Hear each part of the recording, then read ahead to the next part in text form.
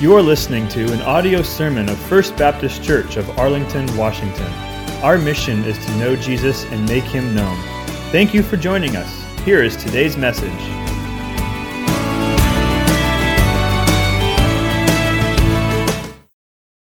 I want to start out this morning a little bit differently than usual as we turn our attention to the text before us today. I want to start things out with a short prayer from the Puritan William Ames, written about 400 years ago. I think it's very brief, but it's very apropos, and hopefully it will tune our hearts to what we have before us today. He says, Lord Jesus, may that good spirit of Jesus Christ open our eyes and the eyes of our minds, that we may see and approve things that are excellent. May He persuade our hearts to receive the truth in the love of it, and direct our steps to walk in the paths of mercy and truth, that we may be saved. Amen. Amen. Well, I invite you to take your Bible and turn to Philippians chapter 4. Philippians chapter 4.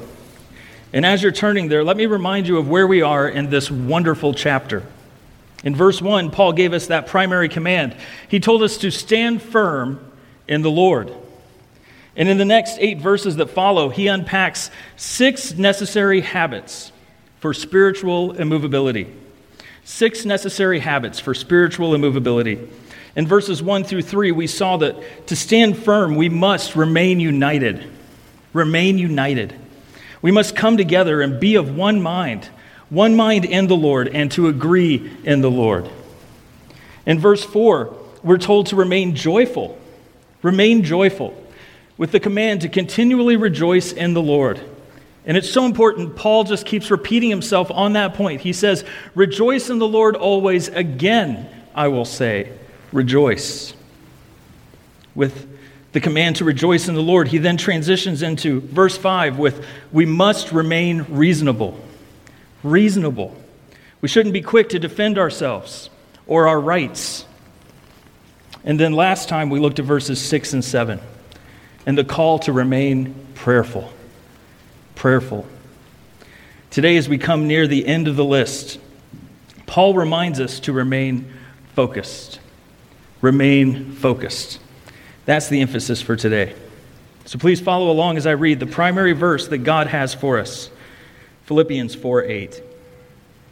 He says, finally, brothers, whatever is true, whatever is honorable, whatever is just, whatever is pure, whatever is lovely, whatever is commendable, if there is any excellence, if there is anything worthy of praise, think about these things.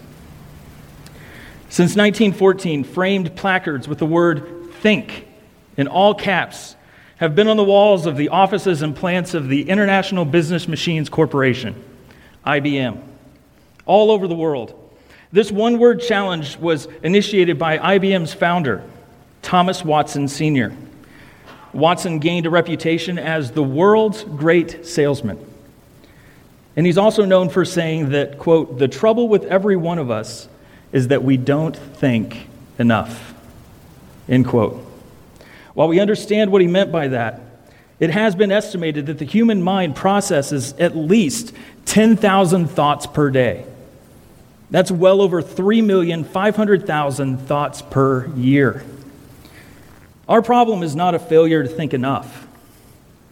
Our problem is a failure to think about the right things. Philippians 4:8 is here to tell us how to think. And this is so important because what you think determines what you are and what you do.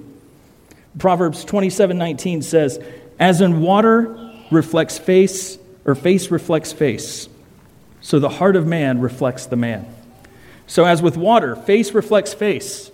Your thoughts, your heart will reflect who you really are. As a man thinks, so he is. In Matthew 15, Jesus makes it clear that it's not what comes to us from the outside that defiles a man, but it's what comes out of us from the inside. our thoughts, our desires, our ambitions, our mental activity. That's what makes us unclean. He's saying we have it all backwards. What we physically eat has no bearing on the inner man. But the things that we choose to think about, the things that we choose to digest spiritually, that has a way of coming out and corrupting the whole person. When I was in school, pursuing a degree in information technology, they would remind us over and over and over again the old computer slogan, garbage in, garbage out. Garbage in, garbage out. If you put wrong information into a machine, you can't expect to get the right answer. 100% of the time, without fail, you will always get the wrong answer. And the same can be said for us. Listen to what God has to say about the minds of those who consume a steady heart or a steady diet of garbage. Here's the condition of the unregenerate mind. This is true for every unbeliever until the Spirit intervenes and brings them to saving faith. Romans 1:28. He says they have a debased mind to do what not ought to be done. They're low in their thinking. 2 Corinthians 3:14, their minds are hardened. Hardened. 2 Corinthians 4:4, the God of this world has blinded the minds of the unbeliever. They literally cannot see. Ephesians 4:17, we are told not to act like them in the futility of their minds. In other words, their minds are futile. They're worthless. They're ineffective. Their thinking is pointless. Ephesians 4:18, they are darkened in their understanding and their hearts are hardened. So they think they know what's going on, but the lights are off and they're proud of their ignorance. Colossians 1:21, their minds are hostile towards God. Colossians 2:8, their minds are deceived. Colossians 2:18, their minds are sensuous, meaning that their desires drive them and their decision-making processes. 1 Timothy 6:5, they are depraved in mind. Their minds are depraved. 2 Timothy 3:8, their minds are corrupted. There's been a hard drive crash somewhere. They've been corrupted.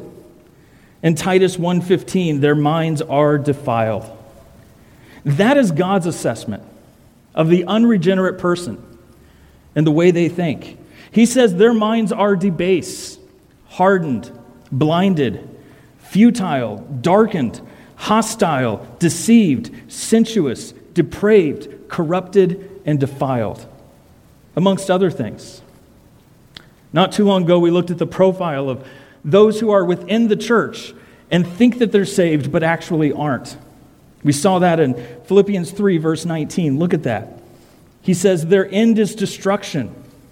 Their God is their belly, and they glory in their shame, with minds set on earthly things. All of these verses describe all of us before the Spirit of God used the power of the gospel to open our minds to the glories of Christ. Prior to our regeneration, our salvation, our thinking was hopelessly lost. Hopelessly lost. Just as a blind man can't see and a hostile man can't love, so the mind of an unbeliever can't believe on its own. Not without outside help. Not without spiritual intervention. Hebrews 8:10 says, speaking of God, he says, I will put my laws into their minds and write them on their hearts. Or consider one of my favorites, 1 Corinthians 2:16. For who has understood the mind of the Lord, and who has instructed him? But we have the mind of Christ. It's that transformation that occurs at salvation, where we receive the mind of Christ. At that moment, a lifelong process is initiated. From that moment, our thinking is to be renewed and transformed by the power of the Spirit through the Word of God. Romans 12:2, do not be conformed to this world, but be transformed by the renewal of your mind. Colossians 3:2, set your minds on things that are above, not on things that are on earth. Jesus said the greatest commandment is to love your God with all of your heart, with all of your soul and with all of your mind. Friends, I bring all of that up to say that I can't emphasize this enough. This is a big deal. The call to actively renew our minds, now that our minds have been transformed by the power of the gospel. This command is one of the most central commands that our King has given us. As we continue to set the table for our text here, go ahead and turn with me real quick to Romans chapter 8. Romans chapter 8. This passage pulls it all together. It reveals the true state of the unregenerate mind and the true state of the Christian mind and what it means for each person. Romans chapter 8, starting in verse 5. For those who live according to the flesh. Now there he's talking about unbelievers, and that becomes perfectly clear as we move forward in this passage. He says, for those who are unbelievers, those who live according to the flesh, they set their minds on the things of the flesh. But those who live according to the Spirit set their minds on the things of the Spirit. For to set the mind on the flesh is death, but to set the mind on the Spirit is life and peace. For the mind that is set on the flesh is hostile to God, for it does not submit to God's law. Indeed, it cannot. Those who are in the flesh cannot please God. As we saw in this morning's scripture reading, we are to set our minds on things that are above. We must live according to the Spirit, and we must set our minds on the things of the Spirit. That is exactly what Paul is telling us how to do here in Philippians 4:8. He's telling us where we must direct our attention if we are to stand firm and grow in Christ-likeness. He's providing a template or a grid for us to use as a filter, telling us what it is that we need to focus on as we put our minds to the task. Meaning that everything that we watch, everything that we listen to, everything that we read, everything that we participate in, everything that we devote ourselves to, it all needs to first make it past this template. These are the parameters, the Holy Spirit-inspired guardrails for everything in life, for music listening, for television watching, for book reading, for online surfing, for social gatherings, and every other activity we have.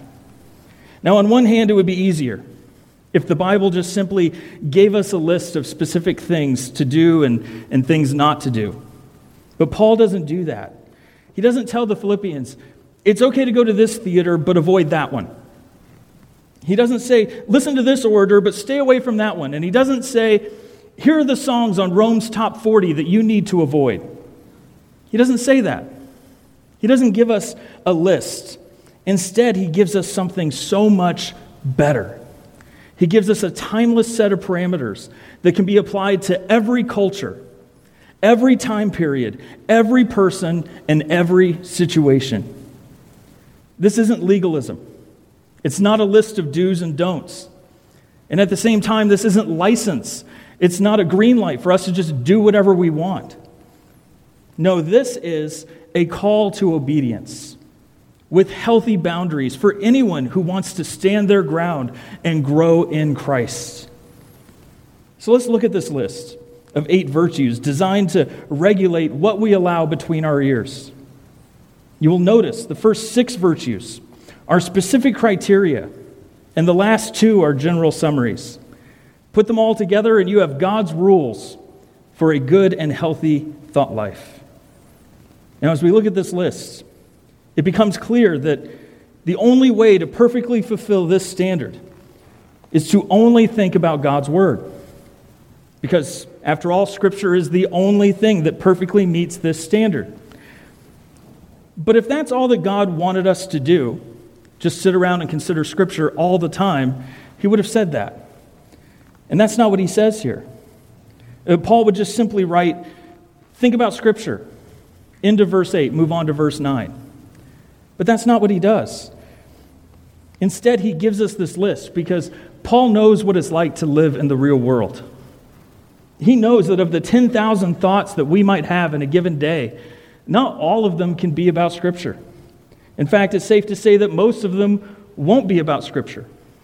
Most of them won't be saturated with divine truth. So we have to learn to discipline our minds and to focus on the things that will lift us up and not hold us back. So let's look at these specific virtues. First of all, he says, whatever is true. Whatever is true. This first word is perhaps the easiest word study in the entire bunch. It means to be in accordance with fact, or just simply real, something that's real. True means genuine, actual, not imaginary. The same word appears in Acts 12 when an angel rescued Peter from prison. You will recall that the scene was rather surreal. Paul was bound with 2 chains between 2 soldiers, and then they put sentries at the door for safe measure. So Peter wasn't going anywhere. Peter was stuck. But you remember the angel appears, and the cell is flooded with light, and the chains fall off. And even after all of that, the angel still has to jab Peter in the side in order to wake him up. Man, I want that kind of faith, just as a side note. To be in that kind of a situation and sleep like a baby. So Peter needs woken up. And the angel tells him, get dressed. And Peter follows him out. But through that entire ordeal, Peter doesn't know what to make of it. He doesn't know what's really happening. Acts 12:9 says, and he went out and followed him. He did not know what was being done by the angel. He didn't know if it was real, but thought he was seeing a vision. That word real, it's the same word in our list. So what exactly is Paul saying when he encourages us to think about whatever is real, whatever is true? He's saying choose to think about things that conform to reality. He's saying don't live in an imaginary world. Stay grounded with things that are true. This particular virtue is extremely relevant for us today because the global pandemic has certainly made it increasingly difficult for us to remain focused on what matters and what's true. One of the more revealing aspects of the last year has been the consumption of information and how we spend our time during the lockdown. Is there anybody else here who wishes we had never invented the cell phone? I certainly feel that way. I certainly feel that way now, more so today than I did a year ago. As you can imagine, internet usage has skyrocketed. It's gone through the roof. And all this extra time of being stuck at home has given us more time to dwell on things that we shouldn't. Now, I'll be the first to admit, I love a good conspiracy theory. I do. I love a good conspiracy theory. Give me a flashlight and some spare time, and I'll gladly explore whatever rabbit hole you put in front of me. Because it's fun. It's fun to imagine that everything has a seedy underbelly, as if only a few people really know what's going on, and everything that we don't like is somehow connected. Conspiracy theories and one-sided radio can be a wonderful time. It can be a wonderful way to escape the realities of life for a while. In fact, when I was in seminary, my Greek professor, he was really good at reading the class. So when our eyes would glass over from studying Greek participles, he would usually pause his lectures and give us a brain break by presenting some colorful conspiracy theory. Looking back, I feel like I received 2 classes for the price of 1, because we didn't just learn Greek. We learned about the effects of fluoride, the reptilian royal family, the power behind the Vatican, the signs of the Masons, Bohemian Grove, Georgia Stone, Jade Helm, Black-Eyed Children, and so much more. And it worked. After a few minutes of digging into juicy half-truths and watching some fuzzy video from the late 90s where Hillary Clinton gives Walter Cronkite the Global Governance Award, after all those kinds of breaks that we would take in our classes, I think most of us were awake and ready to parse more participles. But as fun and as entertaining, friends, as conspiracy theories and hidden agendas can be, when we take them seriously, they open the door to all sorts of damage. All sorts of damage. Why? Because they aren't grounded in reality. There may be a loose kernel of truth hidden somewhere in all the sensationalism, but such yarns open our minds up to all sorts of error. Because here's how conspiracy theories work. They begin with a claim to some secret knowledge. They promise to reveal a hidden agenda, a real story, the truth that others are hiding. So it sucks you in with a promise, and then it tells you how to think. Typically, online stories and videos and other conspiracy theory media, they will present one-sided presentations of truth. They make good on their promise by revealing the testimony of one or two credible witnesses.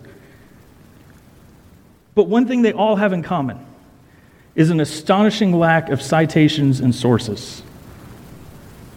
One incredibly popular 26-minute flick that was passed around last year kept flashing the screen with blurred-out pictures of official-looking documents and showing us a number of unnamed people in scrubs, presenting them as medical doctors. And yet there was absolutely nothing to back it up. Like all good propaganda flicks, they tell us how to think by taking us down a path and then stopping just shy of making a conclusion. They allow you to make the final leap and take ownership of finishing the puzzle yourself.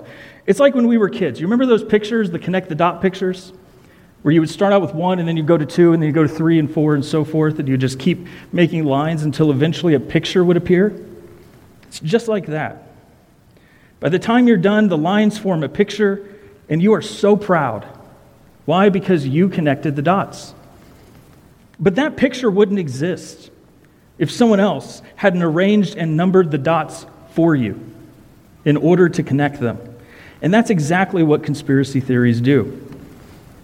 Like I said, they have their place in coloring books and spy novels. But we cannot afford, friends, to waste our time on such stories, to believe them. Isaiah 8:12 and 13 tell us exactly how God feels about conspiracy theories. Believe it or not, there's a verse for that. Isaiah 8:12 and 13. Wonderful verses to underline. God himself says, "Do not call conspiracy all that this people calls conspiracy, and do not fear what they fear, nor be in dread. But the Lord of hosts, him you shall honor as holy. Let him be your fear, and let him be your dread." You see, there isn't one kernel of truth in the entire universe that God doesn't already know about. And God tells us not to worry about conspiracies. Instead, he tells us to stay focused on him. And if you can't help yourself, if you have to worry about something, then friend, worry about him. Because he is far more dangerous than any government or any corporation or any conspiracy. As Christians, we need to become impartial judges, testing everything, holding fast to what is good, and staying far away from what is evil. We need to practice making judgments in the fear of the Lord without bias, prejudice, or favoritism. We need to recognize bias when it comes. We need to fact check everything and cross-examine everything. Proverbs 18:17 says, "The one who states his case first seems right until another comes and examines him." We can't afford to rely on unchallenged, one-sided narratives. We should examine everything. And then we should apply the same rigorous standards of truth to our favorite pundits and conspiracy theorists that we apply to the mainstream media. We can't give one side a pass. We need to examine it all. And once we come to an impartial judgment, we must move forward in both confidence and humility. Because, friends, the truth is more important than being right. The truth is more important than being right. Let me ask you this. Do you choose to think about things that conform to reality. Perhaps conspiracy theories aren't your struggle. Perhaps you've been around the block a few times, and you know that the empty promise of hidden wisdom and insider knowledge, you know that always leads to disappointment, or worse, embarrassment. But what do you regularly set your mind on? What do you think about? What about other amusements?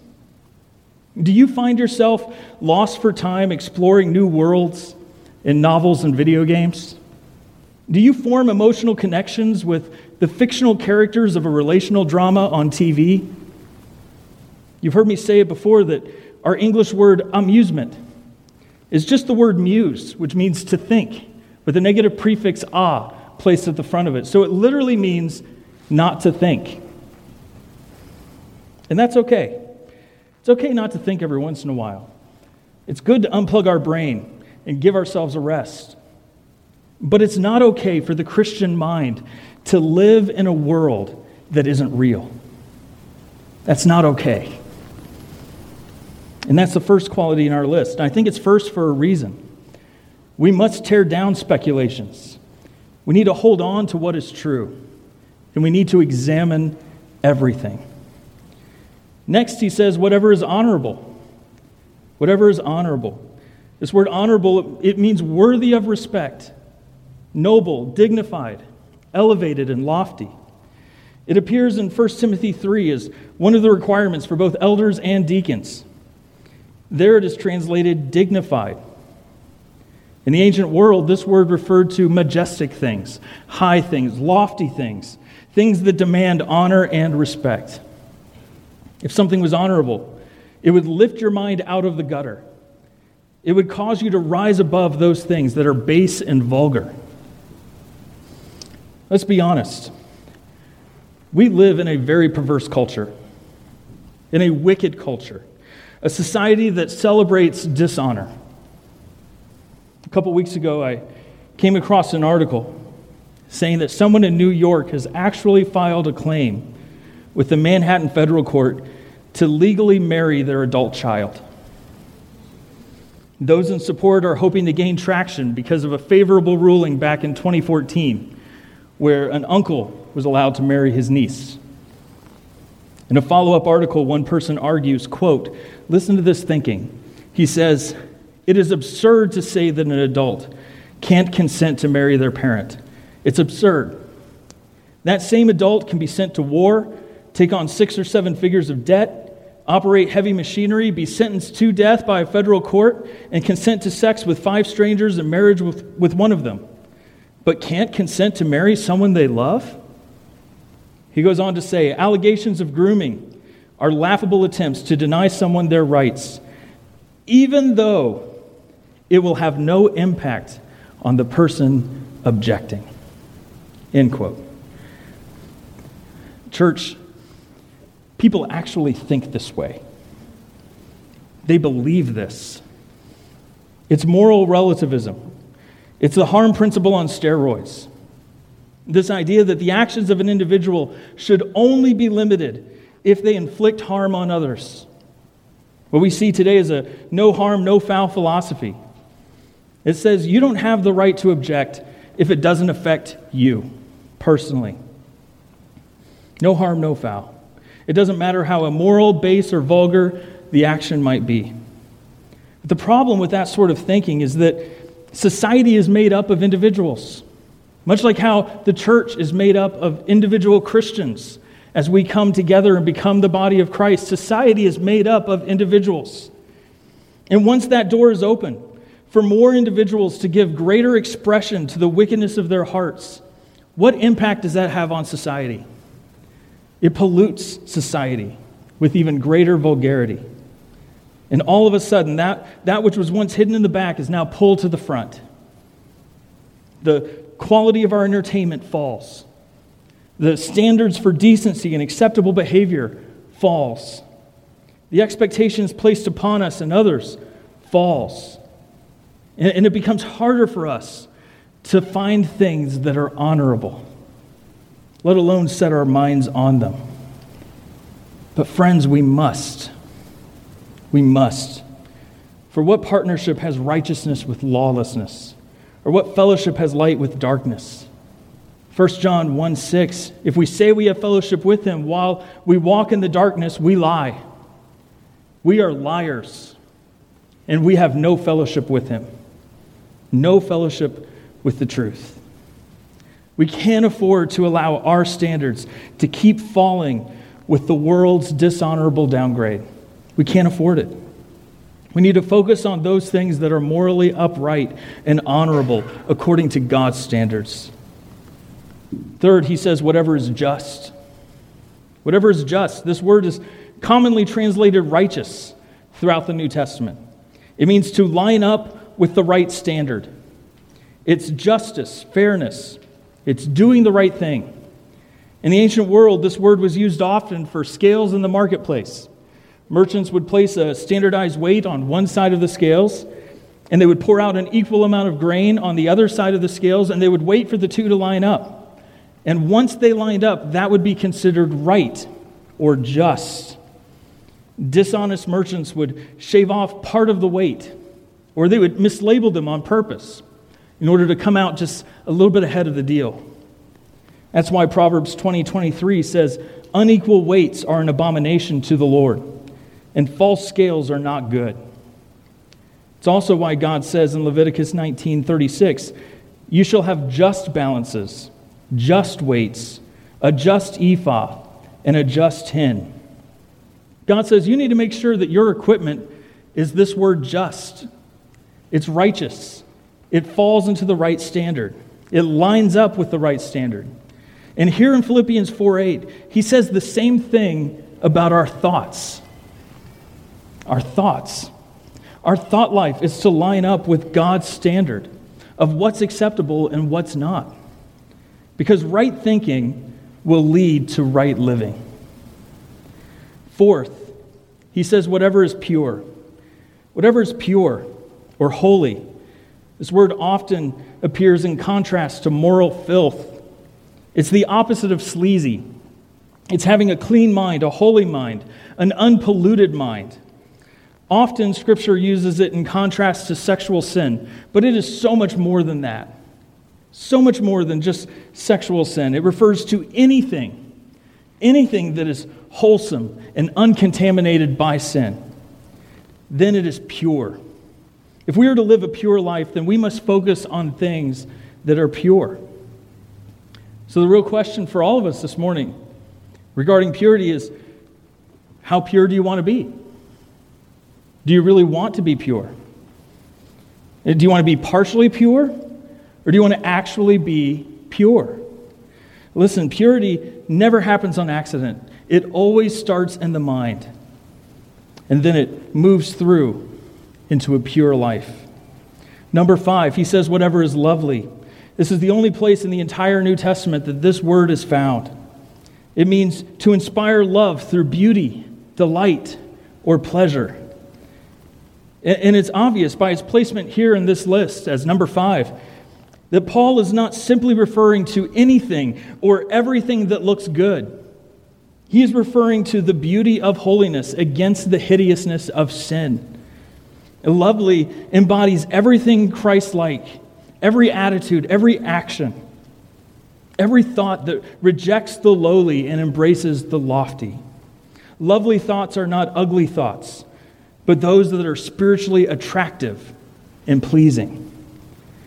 If someone else could crawl into your mind and see and listen to the thoughts that you have on a day-in, day-out basis, how would they react? Would they be disgusted by what they see? Would they be horrified, disappointed, nauseated, or embarrassed? Or would they be delighted? Would they be encouraged, strengthened, and drawn to your thoughts? Because your thoughts are appealing.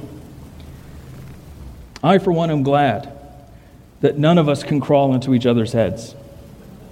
I am so thankful for that fact. But friends, let's not forget that even our most personal thoughts are far from private when we consider God. Psalm 139:2, you know when I sit down and you know when I rise up. You discern my thoughts from afar. meaning you know what I'm going to think long before I think it. In Psalm 94:11, the Lord knows the thoughts of man. Listen, I can't crawl into your head. Your spouse can't read your mind like a book.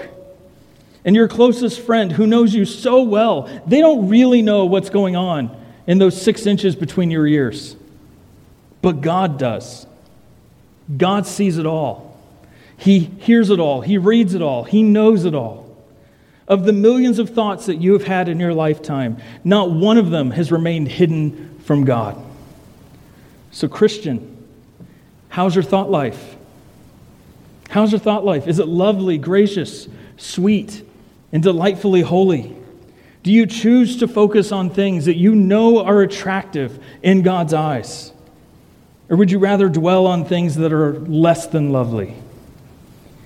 6, he says, whatever is commendable. Commendable, like lovely, this is the only time that this word appears in the New Testament. It means praiseworthy, reputable, or highly spoken of. Commendable things are things worthy of respect. I remember a number of years ago, it became cool for Christian bands to start dropping the foulest language on their albums. And for the first time, some Christian groups started releasing clean radio edits for their songs. You can imagine the surprise for those who bought their music because they liked what they heard on Christian radio, only to discover something else entirely when they got home. Some of the foulest language we have. But truly, the saddest part of the entire ordeal, as more and more bands started to follow suit, was the immediate outpouring of Christian articles in favor of the vulgarities, saying it's real, it's authentic, it's messy, and it's even true worship. Compare that to Ephesians 4:29. Let no corrupting talk come out of your mouths. Or Ephesians 5:4. Let there be no filthiness, nor foolish talk, nor crude joking, which are all out of place. Listen, what goes in will eventually find its way out. And these things are out of place because a believer's speech is not to be filthy, foolish, or crude. Why? Because our minds don't belong in the gutter. They don't. If we don't focus on that which is commendable, that which is praiseworthy in the eyes of God, then we will eventually become just as guttural as the world. Friends, these are the 6 specific qualities for a godly thought life. Take anything, doesn't matter what it is. If a thing is true, honorable, just, pure, lovely, and commendable, then it's worthy. It's worthy of our time and our attention. If it's false, dishonorable, unjust, impure, unlovely, or unpraiseworthy, then you need to cut that thing out of your life. We all do. If it passes this test, God gives it a green light. If it fails, the light is red. It's not even yellow, it's red. Because everything outside of this list, it will promise peace and life, but in the end, it will deliver death. Because the mindset on the flesh is death, but the mindset on the spirit is peace and life. Friends, it will not leave you full. It will leave you famished. It will not leave you satisfied. It will leave you starving. If you and I have any hope for standing firm in the days ahead, with feet firmly planted against Satan, the world, and the flesh, then we must take the battle for our minds seriously. This is further punctuated with 2 more summarizing statements here in our text. He says, if there is any excellence, and if there is anything worthy of praise, anything, think about these things. This command to think is logizomai, where we get our word logic and logarithm. It's a mathematical term meaning to process, to reckon, to calculate, to put the work in, to exert mental effort. Also, the verb here is in the present tense, meaning that we are to continually, at all times, in every circumstance, think this way. We need to constantly process our thoughts. We need to take inventory of our affections, and we need to apply the grid of these qualities that we have been given here by the Holy Spirit. We need to apply this grid to everything that we consume. This isn't a mild suggestion of a country preacher originally from the Midwest. This is the imperative, the command of God Himself for all of us to saturate our thinking with these things. So, Christian, how's your thought life? What are you dwelling on? What consumes your affections? What do you care about? Before we call it a day, I want to quickly leave you with 4 biblical action items. And hopefully they will help you fulfill this command. None of these things are mind-blowing, by the way. They should all be no-brainers. But it helps to reinforce simple truths and to remind ourselves of what we know is true, and then to take that knowledge and follow through. So in light of this text, let me first of all encourage you to examine your thoughts. Examine your thoughts. Audit yourself. What are the things that excite you the most? What draws you? Do you love God and the things of God? How much? How about compared to everything else that you love? Do you think about God often? Is your life centered around God? Is it centered around Him and what He has required of you, what He has done for you, who He is? How consumed are you with thoughts about God? Does His knowledge of your thoughts, does that influence the things you think about? Knowing that nothing is hidden from Him, that He hears everything, He sees everything, He knows everything. Christian, examine your thoughts. And then evaluate all things. Evaluate all things. Examine your thoughts, evaluate all things. Ask yourself, do the things I think about the most, do they pass this test here in Philippians 4:8? Does this thing that I love, does it even have a drop of excellence or praiseworthiness about it? Would Jesus enjoy it as much as I do? We are told in 2 Corinthians 10:5 to take every thought captive to obey Christ. So how seriously do we take the guardianship over our minds? Third, eliminate worldly thinking. Eliminate worldly thinking. Proverbs 6:27, another excellent verse to have underlined. Proverbs 6:27. He asks the question, can a man carry fire next to his chest and his clothes not be burned? It's a good question. It's a good question with an obvious answer. No. No, he can't. If you think you can separate your mind from your life, that you can fill your mind with filth and somehow still live a pure life, friend, you are playing with fire and you are going to get burned. There is no alternative. If you really want to grow in holiness, walk in wisdom, flourish in the Spirit, and become like Christ, if you want the peace of God that can only come from the God of peace, then you need to cut those things out of your life that are going to burn you, that run contrary to Philippians 4:8 and the rest of Scripture. You need to remove them because those things that you love, they don't love you back. They don't. So examine your thoughts. Evaluate all things and eliminate worldly thinking. Finally, embrace God's Word. Embrace God's Word. Listen, it's easy to dwell on the things of earth, but you can't dwell on the things of heaven unless you know what they are. We have to be in the Word, and this Word has to be in us if we hope to stand firm, if we hope to grow in godliness and become more like Christ. We must be in the Word. So, church, my brothers, whom I love and long for, my joy and my crown, stand firm in the Lord, my beloved, because you are what you think.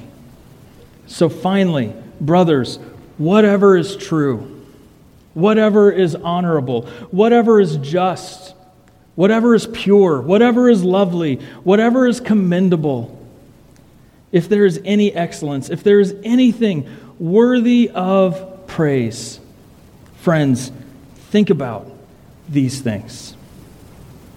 Let's pray. Heavenly Father, Lord God of heaven, thank you again for giving us this grid. Thank you for giving us these parameters and not giving us a list of do's and don'ts. Instead, we have this timeless grid with which we can evaluate everything that comes our way. Lord, I pray that we would be a holy people, that we would set our minds on things above and not on earthly things. Lord, that our thoughts would be consumed with you, with your glory, with your purposes, your plans. Lord, that we would be in this word and that this word would dwell in us richly.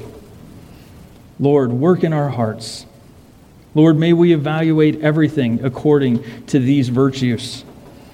May we be people who are known for the truth, who hold fast to what is true as impartial judges. May we hold to purity. May we pursue holiness with all of our hearts.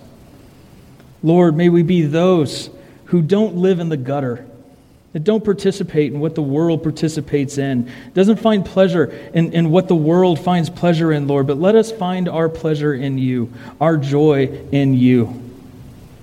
Lord, we know that if we hold fire to our chest, we know that we're going to be burned. So God, save us, rescue us from the consequences of so much sin, so that we may live holy lives, that we may walk in newness and fullness of life, that we would have untethered fellowship with you. Lord, we love you. We thank you again for the wonderful promises of your word, for the glories of Christ and the cross and the gospel. Thank you. In your precious and holy name, amen.